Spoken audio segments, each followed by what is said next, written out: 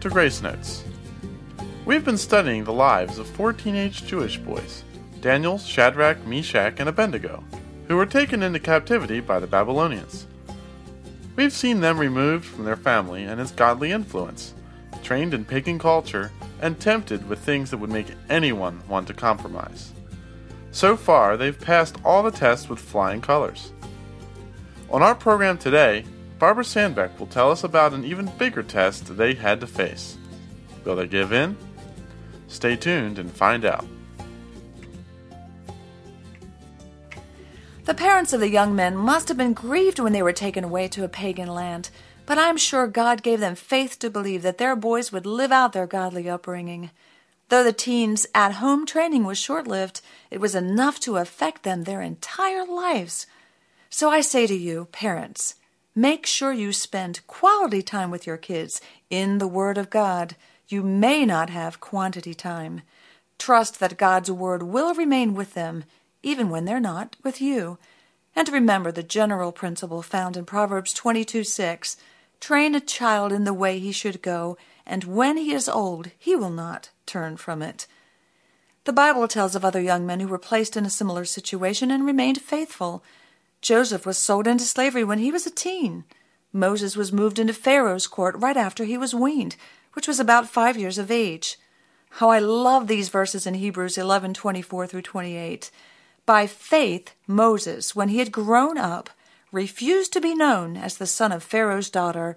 He chose to be mistreated along with the people of God rather than enjoy the pleasures of sin for a short time.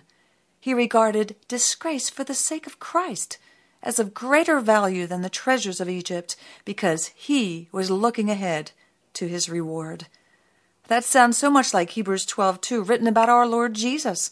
It reads, Jesus, the author and finisher of our faith, who for the joy that was set before him endured the cross, despising the shame, and is set down at the right hand of the throne of God. Jesus and Moses both focused on a future reward. For Christ, it was bringing many sons to glory. For Moses, it was his inheritance in Christ.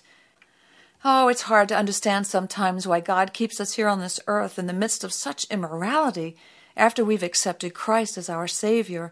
Yet even Jesus, sinless as he was sent here to live among sinful people. He did this to provide and show the way to the Father. And believers are given grace and power to live a life that points others to Christ in this dark world.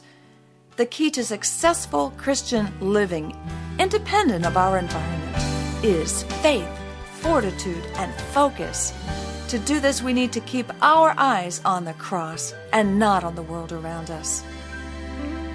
There are days when heaven seems so far away, a dream almost too good to be true,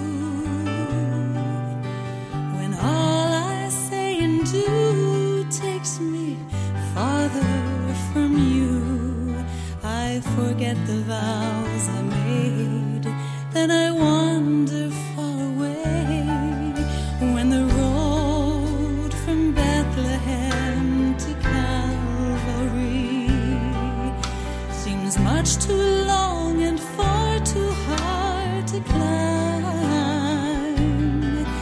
Then I hear him gently say, follow me, I am the way. Don't look back for an instant, look ahead in the distance. Keep your eyes upon the cross. It will guide you when you are lost. It will shine in the night, a beacon of pure light. Keep your eyes upon the cross.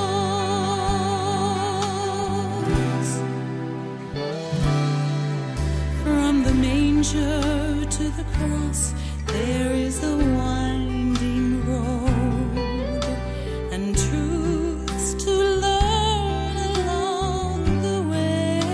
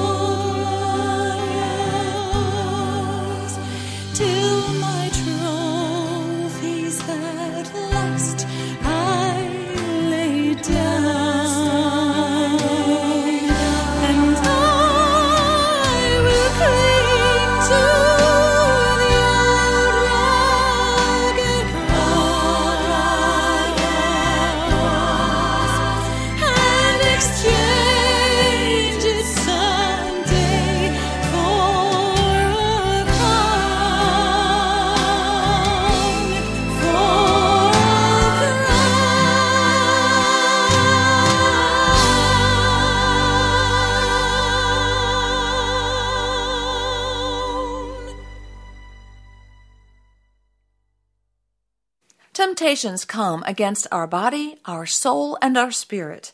God allows us to be tested, not so we might fall into sin, but so that we might have increased faith and be victorious. 1 Peter 1:7 says, "These trials have come so that your faith, of greater worth than gold, which perishes even though refined by fire, may be proved genuine, and may result in praise, glory, and honor when Jesus Christ is revealed." Oh, God will never allow us to have to yield to temptation. The situation will not be so difficult that we can't stay true to Him. Daniel and the boys' first temptation was against the body. In order to keep the Lord's command not to eat meat sacrificed to idols, they had to deny their physical appetites. Oh, and God showed Himself faithful as He paved the way for them to obey Him. And God blessed them for their faithfulness by causing them to look healthier and more nourished than all the others. But faith untested wanes. Following each successful testing, there will be a new test to build our faith. Well, King Nebuchadnezzar had a dream. The Babylonians believed that gods communicated to them through dreams. The Israelites believed that Jehovah God spoke through dreams, both to the righteous and unrighteous. Some dreams were clear and direct, while others were symbolic, requiring an expert to unravel. All the difference, though, between the pagans' and the Jews' approach to dreams was in the method used to interpret them. The pagans used divination, a process by which they solicited the help of evil spirits, using magic, witchcraft, or enchantment. They often inspected an animal's liver, yuck, for distinctive marks or shapes, or threw sticks or lots, or even looked for meaning in the onset of a storm, the baying of dogs, and the slithering of snakes. The Israelites were not to use these methods according to Leviticus 19:26. They were to seek the face of God for the revelation. Daniel 2 says that King Nebuchadnezzar wanted his wise men to not only interpret the dream, but to tell him what the dream was. Whew, boy, that's tough. If they couldn't, he'd have them cut in pieces and their houses turned into piles of rubble. Well, here's a test against the soul. They faced death. I'm sure Daniel's pagan peers probably tried their magic, but couldn't discern the dream. Would Daniel go along with them to be one of the boys, or would he pray and seek God's face? This was certainly not what they'd been taught in Babylonian U. Once again, God paved the way for obedience. Daniel 1:17b says, Daniel could understand visions and dreams of all kinds. Daniel, along with his supporting friends, chose to plead for mercy. That's praying big time to the Lord. Rather than succumb to the methods of the day, another test passed. And again, God was faithful. He revealed the mystery to them. Oh, in our society, people everywhere are consulting psychics, horoscopes, and tarot cards for their answers, rather than seeking the God of the universe who sees and knows all. It's the in thing to do, even among some professing Christians. This is an abomination to God. So what can we expect from God in this day and age? The same thing as in Old Testament times, only more. As believers, we have the Holy Spirit to guide us. God will still pave the way for obedience and reward us for it when we seek His guidance as we travel through this pilgrim land. As I travel through this pilgrim land, there's a friend who walks with me, leads me safely through the sinking sand. It is the Christ of Calvary. This would be my prayer, dear Lord, each day to help me do the best I can. For I need Thy light to guide me day and night. Blessed Jesus, hold my hand. Jesus, hold my hand. I need Thee every hour. Through this pilgrim land, protect me by Thy power.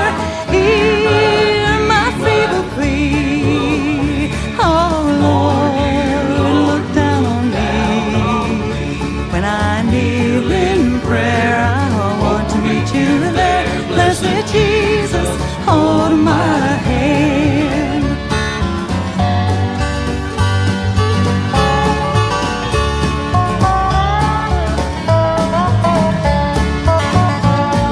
Let me travel in the light divine, that I may see the perfect way. Teach me that I may be wholly thine, and sing redemption songs someday. I would be a soldier brave and true, and ever firmly take a stand. For I need thy light to guide me day and night. Blessed Jesus, hold my hand. Jesus, hold my hand. I need thee every hour. Through this pilgrim land, protect me by thy power. Hear my feeble plea. Oh Lord, look down on me. When I kneel in prayer, I want to meet you there. Blessed Jesus, hold my hand. Oh, when I kneel in prayer, I want to meet you there. Blessed Jesus, hold my hand.